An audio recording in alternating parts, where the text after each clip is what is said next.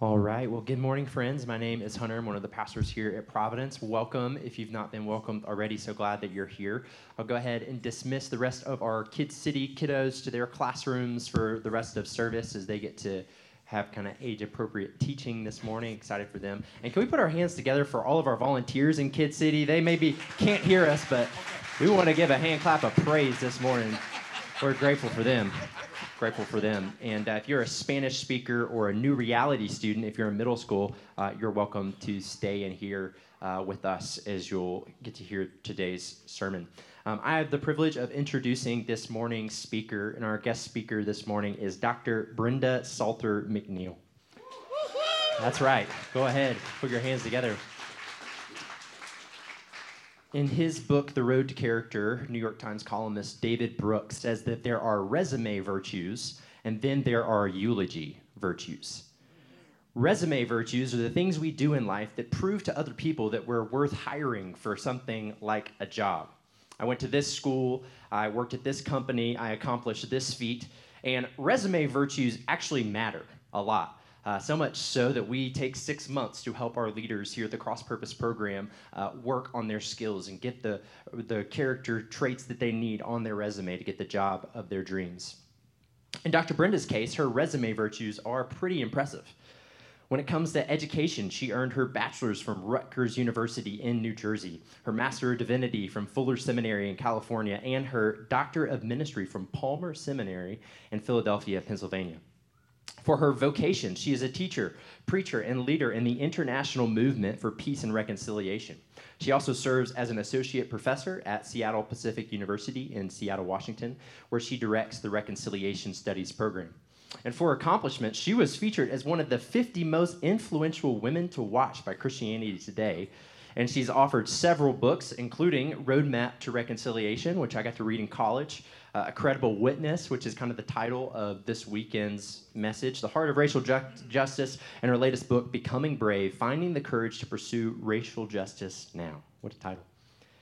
Resume virtues are important, but eulogy virtues are indispensable. Eulogy virtues are the things that people will say about you at your funeral. Eulogy virtues are the direct reflection of the quality and character and resilience of a life lived in obedience to God. This is not a funeral, and this morning's speaker has not died. Last week's speakers got COVID, so we've got to clarify. But in The Road to Character, Brooks calls readers to live with the end in mind, to pursue education, pursue career, pursue advocacy and accomplishment, resume virtues. But please know this, that your eulogy virtues will be the only ones that last. And in the case of this morning's speaker, her resume virtues have become her eulogy virtues. She has lived a life of obedience to God, and for that, we honor her. So I want to encourage you to lean in this morning, open your heart wide to God, grab your pen, grab your notebook, grab your Bible, and most importantly, please join me in giving a warm Providence welcome to Dr. Brenda Salter McNeil.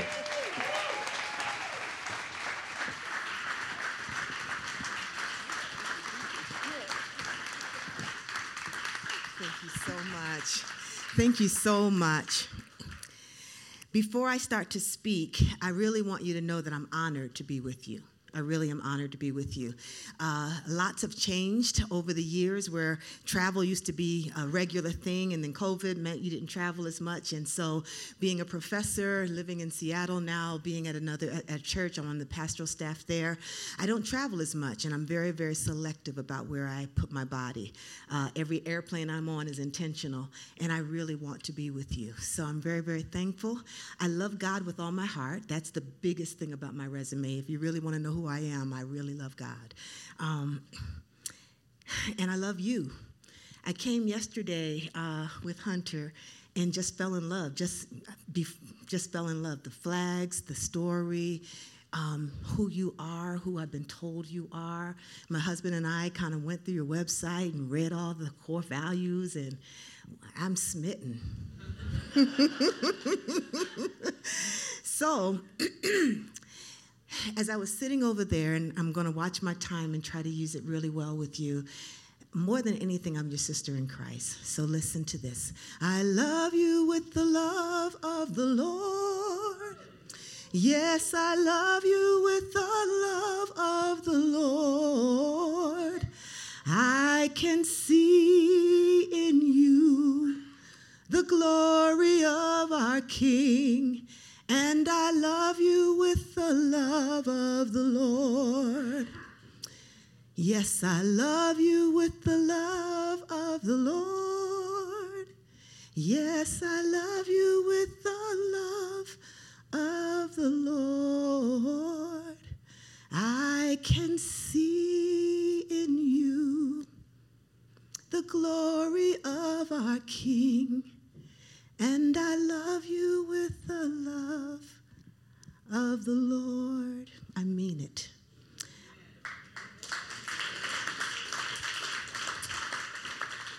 And so, Lord God, as I come to give my heart to these, your people, most importantly, as I come to give your heart to these, your people, speak, Lord, because we're listening. We want to hear what the Spirit has to say to the church. So, God, you have our full, undivided attention. Surround us with the love of God. Send us out dripping with the love of God. May the people who encounter us experience the love of God, for we ask it in Jesus' name. And all God's people said, amen. To your pastors, to all who have been involved in inviting me, know that I sincerely mean that I'm grateful to be with you. I'm good. I'm not going to drink it. Thank you. So, the sermon title, based upon the theme that you've been in, is Credibility on the Edge. Credibility on the edge. Oh, and now that I've sang to you and all that kind of stuff, y'all are quiet, I am loud. So, Pastor, so now that you know I love you, now that you know I'm your sister, and now that you know that I'm really serious, so y'all can smile and be nice, amen. You can talk out loud. That'll help me preach better, amen. I did not come to entertain you, so I need you. This is not a spectator sport, this thing called church, okay? It's really supposed to be this interactive, dynamic experience of being in God's presence together. Amen? So when you hear the truth, bear witness to it, all right? So as I was thinking about what God would give me to preach, especially with this thing about the notion of the redemptive edge, or what is that all about? And I've learned much more since I've been with you. But one of the things that I had to think about was, how did I get pushed to the edge? And I can tell you that for me, I can still remember the night I became convinced that the world that our children are inheriting is radically different than the one that most of us grew up in. I was in Ferguson, Missouri. Didn't even know that I was going to go there, but there was a group of national Christian leaders, so our resume sounded really good, and that's how we all got invited to go to Ferguson. And we were supposed to go from all different faith traditions, all different types of backgrounds, various levels of experience, various areas of ministry, some administrators, some ministers in local churches, some on Christian college campuses, some from seminaries. We came from organizations and we came from all over the country, and we met with young people. And I'll never forget the night that I met with these young folks who were at the very start of the Black Lives Matter movement, right? And so we're in this room with them, and they are being candid. When I was growing up, you were kind of nice around ministers. You know, a few folks had on clergy collars, so we knew what you're supposed to say in front of preachers. You're somewhat respectful. My God, that was not that night. That was not that night. They did not get the memo. So folks cussed freely, amen, and spoke candidly. And one young man said, look, we don't have a PhD in racial harmony. We're just playing the cards that's been dealt to us. And then as they kept on talking, some of these young people started talking about the civil rights movement, right? And they said, hey, this is not like the civil rights movement. And as I listened more carefully, I tried to hear what distinguished the difference for them. Unlike the civil rights movement that was led by reverends, ministers, Christians like Dr. Martin Luther King Jr. and so many others, right? This movement wasn't being led by Christians. It wasn't being rooted or informed by the church. This was something different that was springing up. And I had to think, why not? Why isn't the church present? Why aren't they looking to people like me and others? Because our resume is so good. I feel like preaching all of a sudden. How come They're not looking to those who they used to look up to, admire, and respect. Well, this is what they said. We hate your misogyny. We hate your hypocrisy. We hate your complicity and your silence with injustice. They said, we hate how you exclude the LGBTQ plus community. They said, it looks like you work harder to keep people out of the church than to let them in. Woo! Now, sometimes you can't say amen. All you can say is ouch. So we were like, ooh, ooh, ooh. It was hard to hear. And they didn't hold back anything. And as we left that night, we were sober-minded. We looked at them, they looked at us, they had said everything they had to say. We kind of made this promise that we were going to do better. But that night, we were convinced that we had to bridge the generational gap with young people who don't have confidence in the relevance of the church anymore. And so, that night, I began to realize that the movement we call Christianity in this season is facing a credibility gap. And it's our job in this work of reconciling to bridge the gap. And it's going to require going to the redemptive edge to do it. Do I have a witness?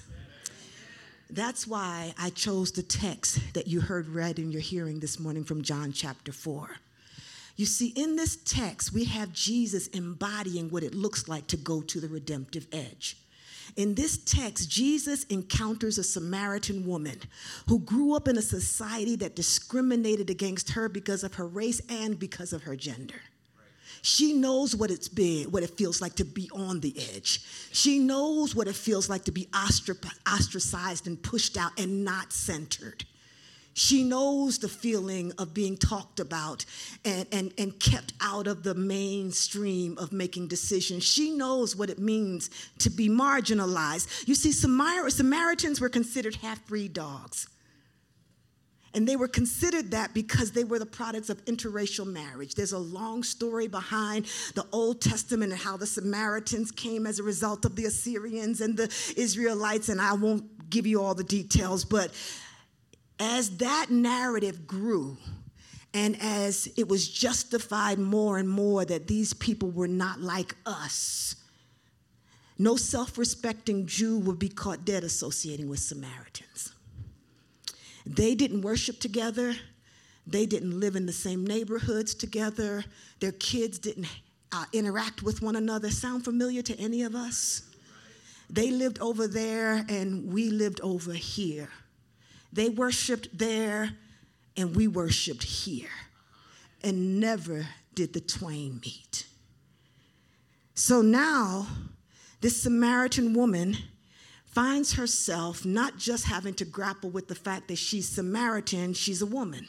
So not only is she born in the wrong cultural class and race, she's the wrong gender, a woman. Women in that culture were considered property. You were either the property of your father or your husband. And your purpose in life was to, anybody got a guess? Bear children. Amen. Thank you in the back. Y'all can work a little harder. Give me just a little bit more energy. And I'm not going to stop. Y'all invited me, so I'm going to be like this the entire time. Amen. So the work of women was to do what? Have children. And that was your purpose. You didn't go to synagogue. You weren't taught to read the Torah. You were asked to learn something at home, but you weren't in spaces where decision-making authority was given to you. And if you couldn't have children, that would be reason for divorce. So this woman finds herself in this place where she's not just Samaritan, but she's female. And your goal was to have children and hopefully male children, because males would have more status in the society than a woman. That's why devout Jews would pray prayers like this: Lord, I thank you that I was not born a slave, an imbecile, or a woman. Can you imagine going into the temple and having somebody pray out loud? I'm glad I'm not born that. That stuff hurts after a while. It begins to shape one's sense of perspective and begins to lower a person's self-esteem. And this woman has the double whammy of being a Samaritan and a woman. Can you imagine what that does to a person's sense of self-worth? Can you imagine what that does over time to a person's sense of identity? And the Bible doesn't make sense unless we put ourselves in that story. We can't read it like, and the Samaritan woman came to the well. Oh, please. We have got to live into that thing and say, if I was in that situation, what would it feel like to every single day of your life to have a message somewhere, somehow that says unclean, unworthy, all day, every day, 24 hours a day? Because if we don't ask those questions, we won't understand her story. And we won't be able to connect our story to hers. And that's why I came. I want to suggest that our story is very, very relevant to what we're reading here today. You see, she started to try to deal with the negative messages that was telling her that she wasn't worthy by trying to look for love in all the wrong places. When you're told that you're nothing, you look for ways to try to feel like you could be something to someone. She didn't believe that people would keep their word because after a while she discovered, after being married 5 times, and I told you could be divorced. Women didn't divorce men, men divorced women. You could be divorced for things like being infertile, not being able to have children, or having a physical abnormality that wasn't seen prior to your being disrobed. And a person just had to take you into a public square and say out loud in front of a host of people, I divorce you, I divorce you, I divorce you, I divorce you. And now you're a woman in a society and you have no connection to how you feed yourself and how you stay housed. And 5 times someone said, I do, and 5 times they didn't. And so people's credibility is gone with her. She's done with the platitudes. She's done with the false promises. She's done. And that's why she comes to the well at 12 o'clock noon.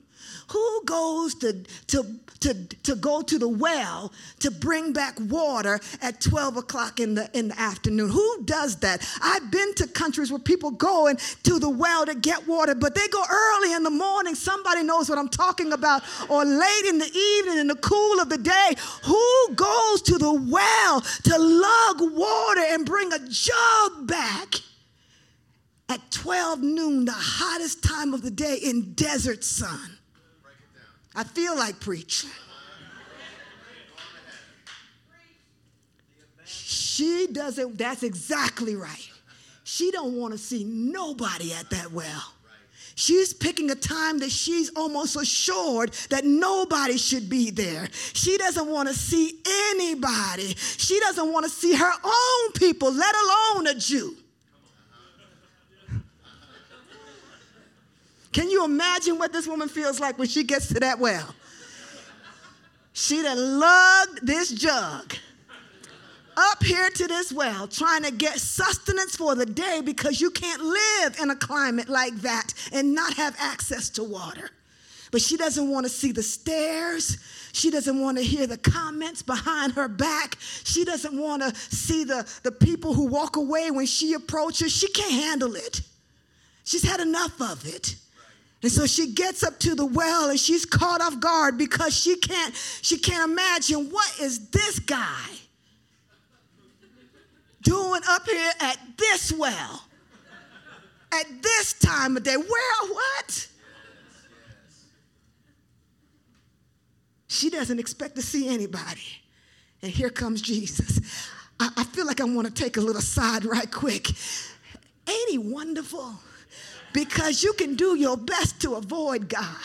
You can, You can do your best. You can come at a time that you don't think he's going to be there. You can decide. We know he's supposed to come on Sunday. That's why we do right. Amen. That's why we show up, dress right, talk right. Oh, but God will show up on the day you least expect him. Amen. I love him. He'll surprise you. When you don't think he's supposed to be there, my God, you'll be in the grocery store, turn the corner, and here comes Jesus. What you do? You at the party and you just going in and what you doing?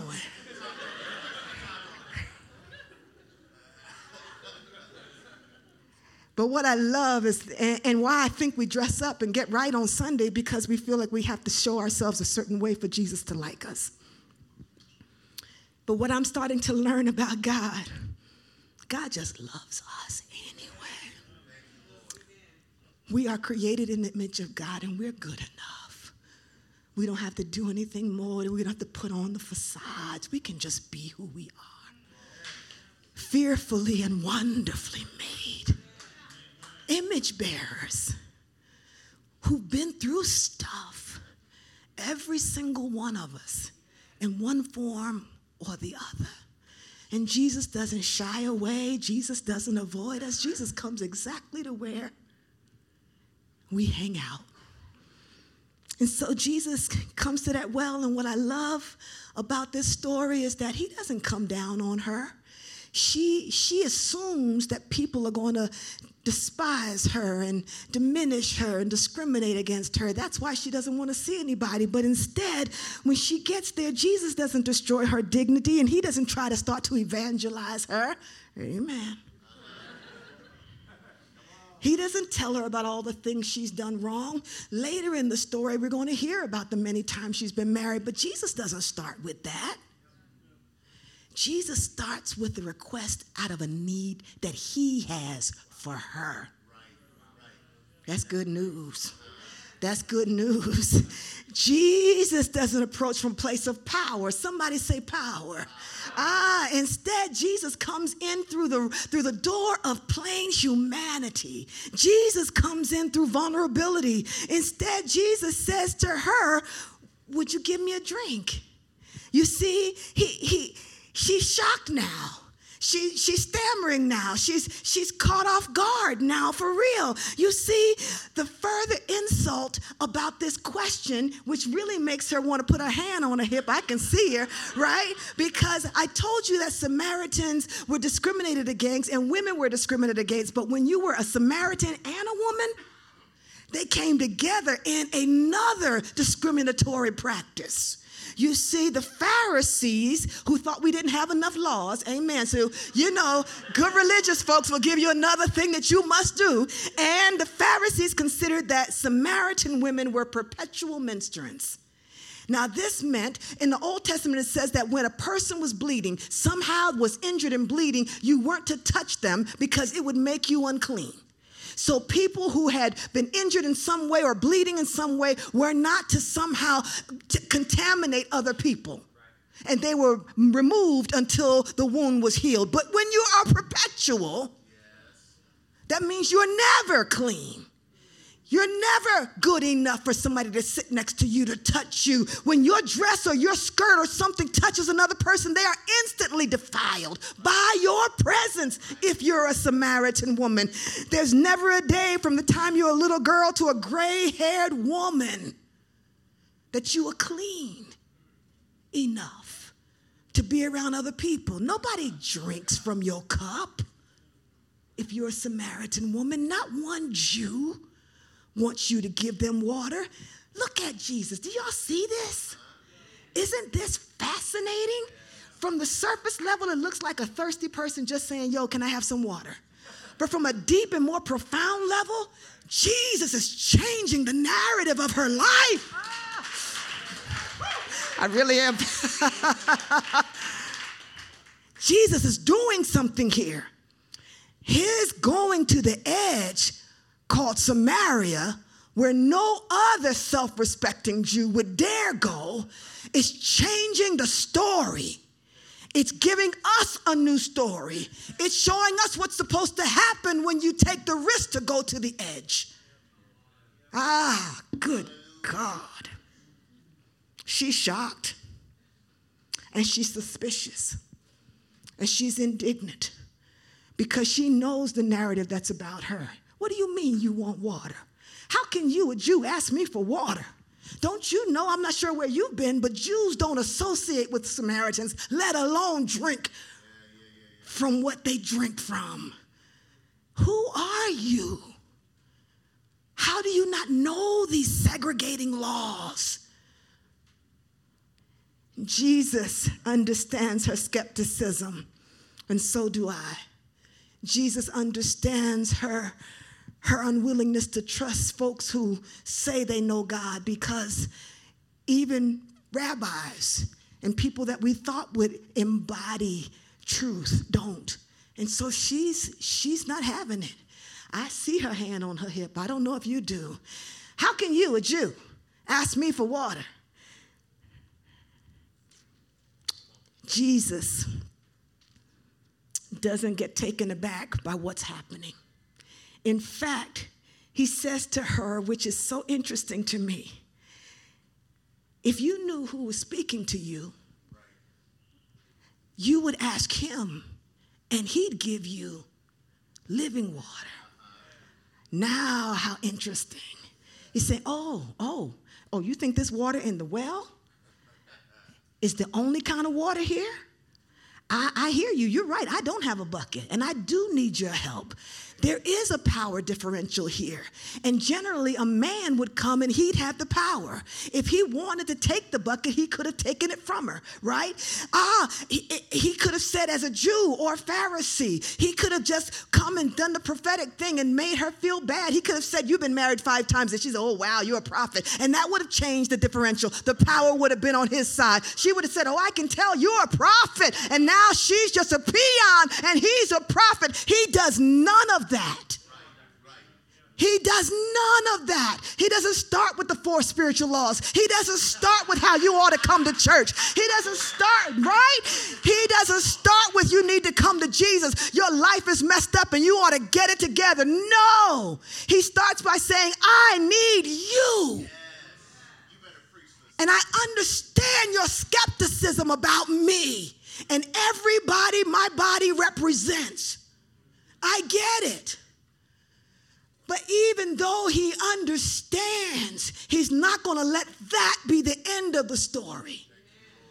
He's saying there's something else that could happen here, something that's life-giving, something that could literally cause you to feel alive again. You've been slugging this bucket up here by yourself because on the outside you're alive, but on the inside you feel dead. You've been disappointed too many times. You've been hurt way too much. But I could give you living water. And she's intrigued now. Now, at one point, she's ready to just say, get out of here. And she says, hey, yo, what? Where do you get this living water? Are you greater than our father Jacob, who drank from this well, he and his sons, his flocks and his herds? Who are you that you have this thing that doesn't come from here? What is this? Now, wouldn't it be wonderful if we were the kinds of Christians that people wanted to ask us more? Wouldn't that be lovely that if what we offered was so interesting, so intriguing, that people would follow us and say, tell me more about that. What is that? Living water. And she's now interested. She was blowing him off just 10 minutes ago. But now she's interested and she says, hey, give me this water so I won't have to keep coming here to draw water. People who are thirsting know that they are. And they've been tired of the bait and switches that lead to nothing. But if somebody actually has living water, I believe there's a world waiting on us to offer it to them. And so as I got to this place in the story, I couldn't wait to get to church with you. Because I wanted to tell you, do you see what Jesus is doing here? Do you see what's happening through this encounter with the Samaritan woman? Jesus is embodying your core value of what it looks like to go to the redemptive edge. Somebody say redemptive edge, just for my sake. Redemptive edge. Say it again. The redemptive edge. And so I thought this was just the name of your little conference. Amen. And so I thought, oh, that's so nice. But then I came in here yesterday. Somebody said yesterday. And I was walking in this little church minding my own business, and I saw your core values on the wall. I went, oh, this is not just a slogan. This is their core value for them. And so I went on your website. Amen. Help me out, Brother Hunter. And I said, oh, Hudson, this is what they believe. Your core value about redemptive edge is that you believe that Jesus followed the heart of God for humanity beyond the familiar edges of comfort, privilege, and power into the beautiful obscurity of the margins. Oh, that thing of free. Good God. Beyond the moral facade of the outwardly religious and the condescending scorn of the privileged elite, Christ cultivated an upside down ethic where the weak were powerful, Samaritan woman, where the weak were powerful, the poor were rich, and the last were first. Feel like it. It's where he still works today, and where he bids his followers to join him as he provides a voice to the voiceless, freedom to the captives, and retribution to the abused. Good God Almighty, that's your core value? Sign me. I want to go to that church. That's what you are about. This text is your story. This is what you want to do. This is at the core of who you are. That's why God sent me by here. Amen. I would have still been in Seattle if I wasn't supposed to come and remind you of who you are. That's my purpose for being in this place. To remind you of who you are. So as followers of Jesus, we are called to go to the redemptive edge, to win back our credibility with young people who have given up on the church. I believe that. Why young people? This generation is experiencing something that no generation prior to them has had to go through quite like this. The combination of uncertainty and feeling out of control that has come with the pandemic, where school stopped, being with friends stopped, knowing who you could be around or who you shouldn't be around, all of that became tenuous and scary and unknown. Mass shootings, you don't know. School okay, church okay, synagogue okay, mall okay. That is traumatic. And still I gotta go and try to get good grades. This generation is looking for people who understand the complexities that they're dealing with.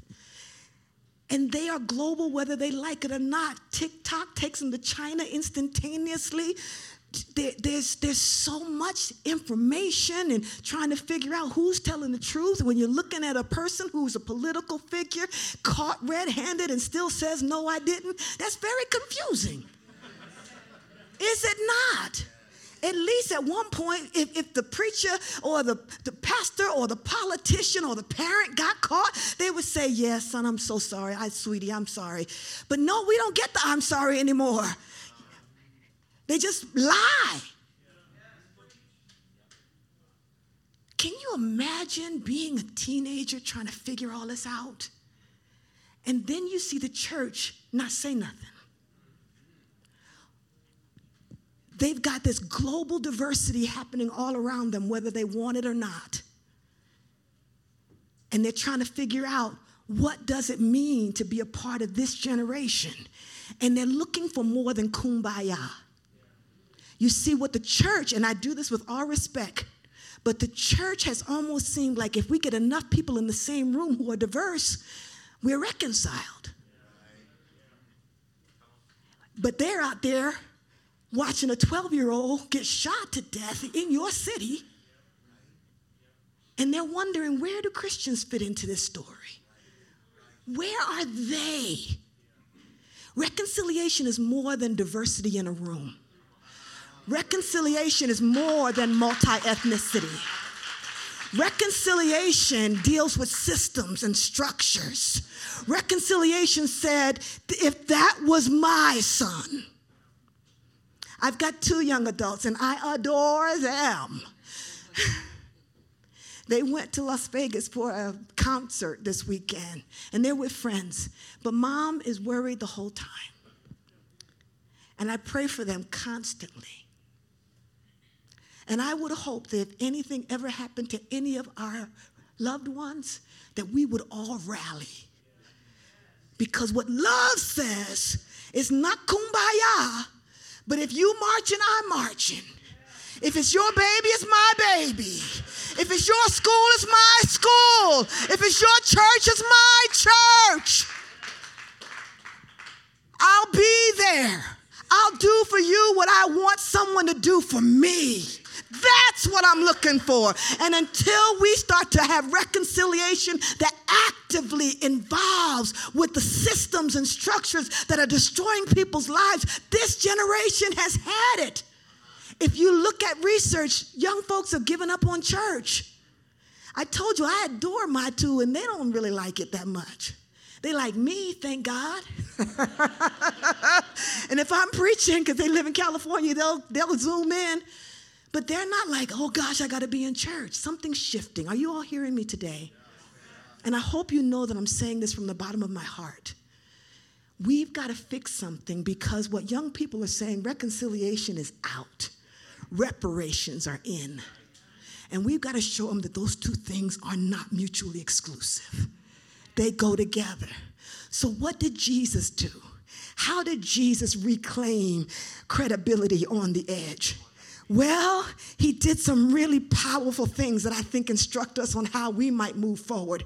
First of all, he goes to the well. Amen. As opposed to hoping that he's going to meet a Samaritan woman in his neighborhood, he goes to her neighborhood. Amen. He leaves his comfort zone, and he's like, well, and it's so interesting to me because verse 4 says, now he had to go through Samaria. Did Jews have to go through Samaria? No. No Jew had to go through Samaria. That's how got me started writing the book. The very first line, now he had to. No, they didn't. That's why we have Samaritan hospitals all over the place, Good Samaritans, because the Good Samaritan was a Samaritan who helped a Jew who was avoiding Samaria like every other Jew did. As opposed to taking the straight route, they would go around the curvaceous mountainous roads to avoid being around people like us. And one man who knew this guy got robbed because he was trying to avoid people that looked just like him stopped and helped him. That was the Good Samaritan. And so when Jesus says he had to go, I go, no, you didn't, Jesus. I mean, all due respect, but you didn't have to. And then I saw the scripture that said, I've come to do the will of my Father. So Jesus makes it crystal clear that he's not motivated by what other people are motivated by, and neither can we. There has to be this internal mandate from God that says, everybody else might not show up, but I gotta show up. Everybody else might not say anything, but I gotta say something. Everybody else might not care, but I have to care, because my purpose is to do the will of my Father. And so Jesus makes it clear that he's intentionally going into Samaria. And for us who want to have credibility on the edge, we will have to intentionally find ourselves on the edge. And we won't have to mistakenly get there. We might not be able, we have to say, all right, I'm scared to death. I'm going over here. I don't know what I'm going to do. I don't know if I can help anybody, but I'm going to come over here and stand over here to show somebody that I understand this is more than me liking you and you liking me. So we're going to go over here and we're going to demonstrate that God cares. We're going to put our faith in action. Somebody say faith in action. That's one of the things I see Jesus showing us. We have to. This cannot be optional. It'll look different for different people, but something is supposed to make us care enough to do something and to go where the pain and the problem is. And then I see this. He knows that the Samaritan woman is going to be skeptical about interacting with the Jew, so he goes there intentionally, and she's not happy. So he starts by not coming in as powerful or prideful or religious. He comes in thirsty. He comes in needing something, validating that everybody has something to offer. Amen. Even these little knuckleheads that we don't like, we just feel like, baby, pull up your pants, got something to offer. In a small gesture, Jesus changes the power dynamics, and he gives her agency. You have something to offer. You are not worthless. You have a worldview that I don't have. You have a life experience I don't understand. You know this neighborhood. I don't. I can tell you something. One night I was lost in the subway in Chicago. I got off the train underground at the wrong place, and I thought I could go into this door that would take me to the train station, but it was locked. And when I came out, I had 6 men sitting on the steps that led to the upper level, and I was like, God Almighty. Now, these brothers are down here under this little subway thing. It's dark under here. I got these brothers standing on sitting on the steps. I think they're getting high. Jesus, Jesus, precious Jesus. So my hood training said, go away from them and walk confidently. So I am walking like I got smack. I'm like, don't mess with me. And I almost walked onto Lakeshore Drive where cars were coming and going and just about got hit. One brother jumped up off the steps and said, yo, baby, where you going? Where you going? Come back here. Come back. You're going to get hit. So now I have to be humble. So I done made every stereotype in my mind about these brothers on these steps. And he said, baby girl, where you going? Where you going? And I said, when I got on the train, I was having the wrong train. I got on the train, I was trying to go. Where you trying to go? I said, I'm trying to get to the L train, and I got to get on the blue. Okay, the blue line. All right. Well, listen, you got to go up these steps, go across the street. Don't go on this side. Go across. His name is Spencer. I've never seen Spencer since that night. But that night, I learned something about my belief about what people have to offer. Those guys respected me. One guy said, you're so pretty. I said, thank you. Thank you. Spencer gave me directions about how to get on the train that would take me home. I've never seen him since, but I've never forgotten his name. And now I know that if I'm lost someplace and I'm looking for something, if I ask a person who's on the street where something is, they know. And there's dignity in it. You see, everybody's got something to offer, and that's what Jesus does when he comes to this woman at the well. He honors her humanity by asking for something she has the capacity to give. And everybody has the capacity to give. He also knows he's taking a risk because hurt people hurt people. And when you've been hurt long enough, even if the person's heart is right and mean right, it can be too much for you. And you just feel like, you know what? I am done trying to help folks. No, you can't have no water. I mean, I can understand how she was done. She's ostracized by Jews, and she's sarcastic now. She's through. How dare you? And we're going to get some of that. So don't take this as a fluffy, good, feel-good sermon. No, when we go to the edge, we're going to meet people who are edgy. Amen. And they're not having it. Now, I thank God for Spencer. Lord bless him wherever he is. But I'm here to tell you that not everybody's going to be nice and kind. Yes, everybody has the capacity to, but some folks have had enough. And they're just done. So there are no guarantees that people will be happy to see us when we go to the redemptive edge. Many young people will question our motives. You see, so like Jesus, we got to know that we have something living to offer and be able to offer it as humbly as we can after we've recognized our need for their help. And Jesus basically says, with respect and dignity, he doesn't shame her, he doesn't embarrass her. He basically says, I get it. I get why you wouldn't want to talk to me. But if you knew who I was, if you knew where I went to church, if you knew what I'm trying to do, you'd ask me, and I promise I'd give you. living water.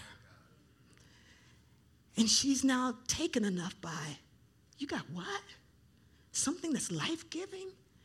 Everything around me takes life. You have something that gives life? And we do.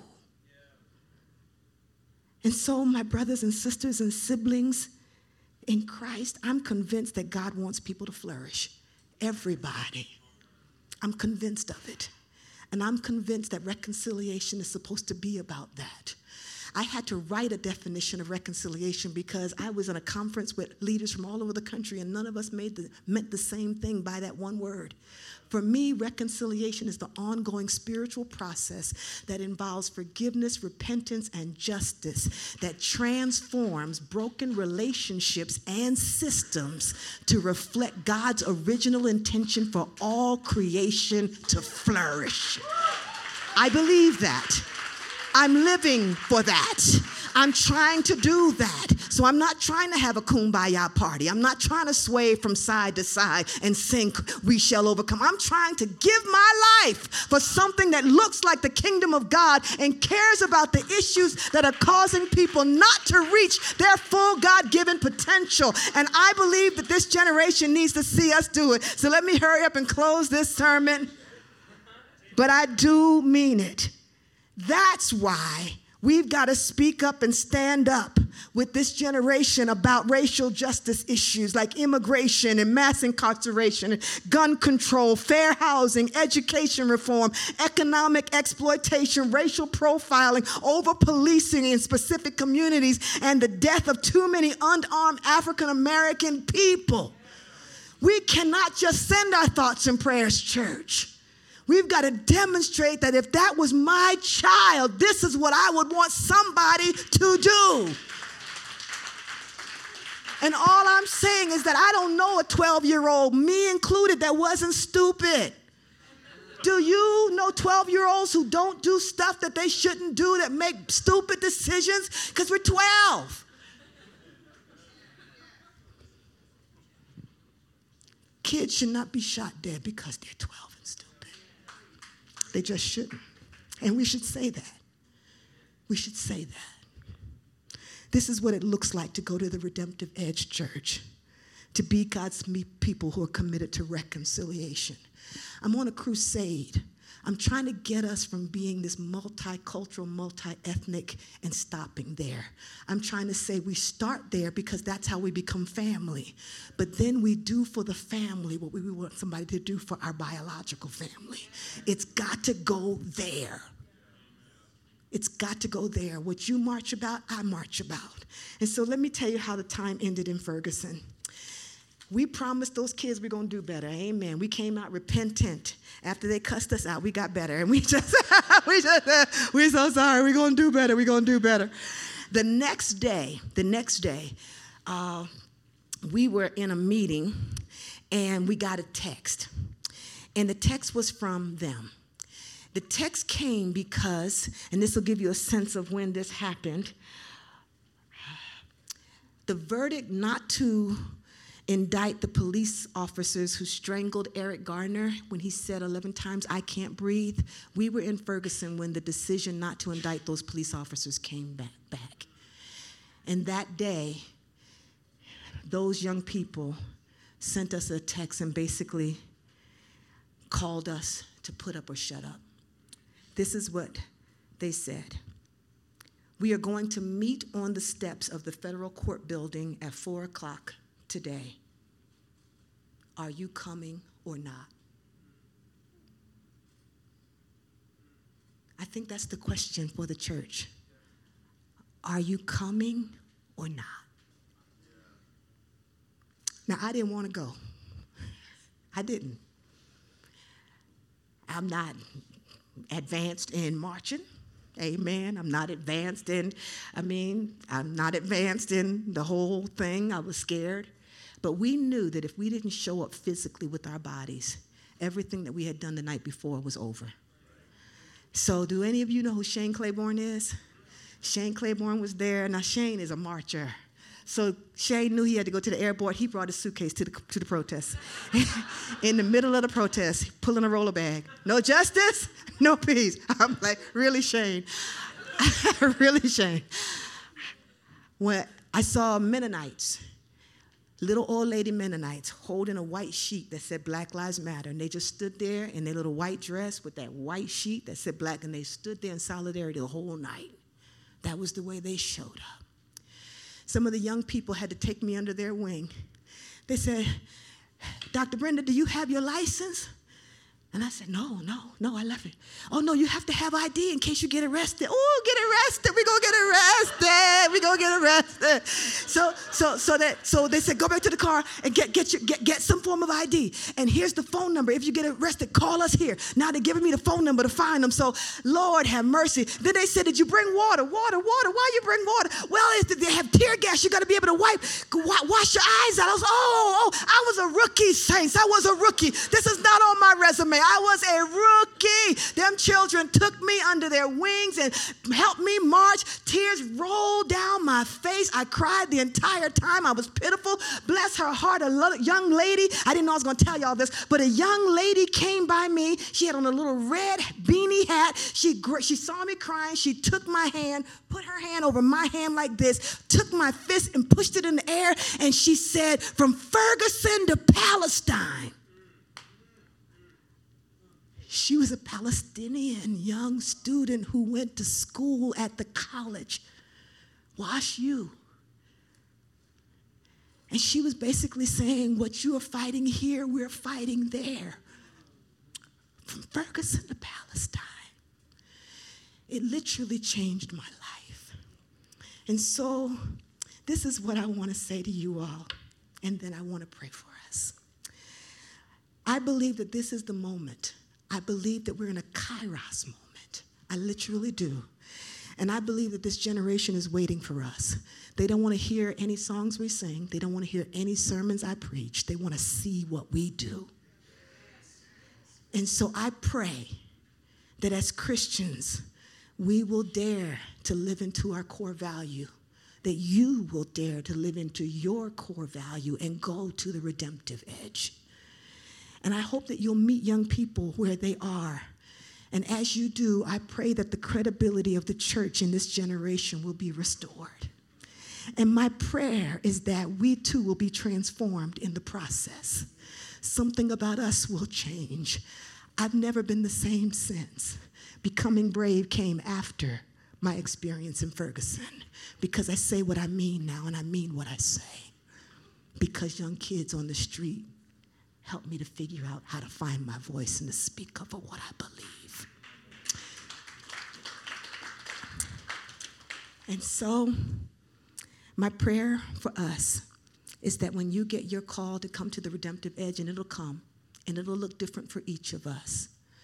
But the question that they asked us is the question that I ask you. Are you coming or not? I pray your answer will be yes. I'll say yes, Lord, yes, to your will and to your way. I'll say yes, Lord, yes. I will trust you and obey. When your spirit speaks to me, with my whole heart I'll agree, and my answer will be yes, Lord, yes. That's my prayer in Jesus' name, and all God's people said together.